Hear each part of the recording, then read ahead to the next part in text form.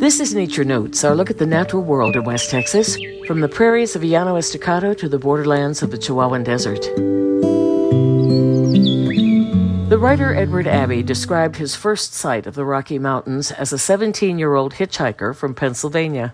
On the western horizon was a magical vision, a legend come true. The image of those mountains struck a fundamental chord in my imagination that has sounded ever since. It's an essential American experience, the westering traveler's first intoxicating glimpse of mountains above the plains.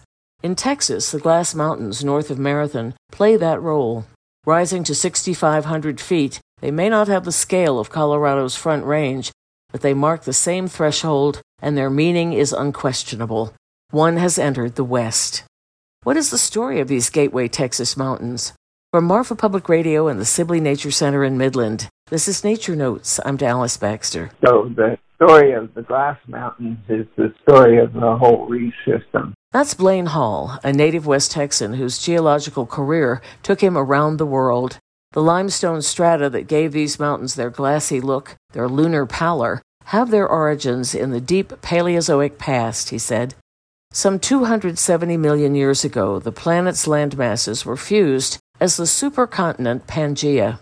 What's now West Texas was submerged by an inland sea, connected to the globe-encircling ocean by a narrow channel. Mammals wouldn't make their appearance for tens of millions of years, but the sea teemed with life, algae and sponges, clams and sea urchins, the extinct arthropods known as trilobites. Creatures called bryozoans, moss animals, formed colonies that resembled lacy fans, and all these life forms created an immense reef. The nature of the reef system is you have a basin, and then fringing that basin you have these carbonate buildups. Glass Mountains are an integral part of this system. The reef ringed the basin for some 400 miles, but about 260 million years ago, the outlet connecting the inland sea to the ocean began to close, and the reef died.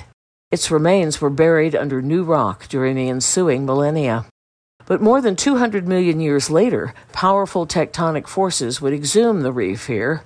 The mountainous landscapes of the American West are tied to a collision between North America and the oceanic Farallon Plate. Across millions of years, the Farallon Plate drove itself beneath our continent in a process called subduction. It made it as far as the location of the Glass Mountains.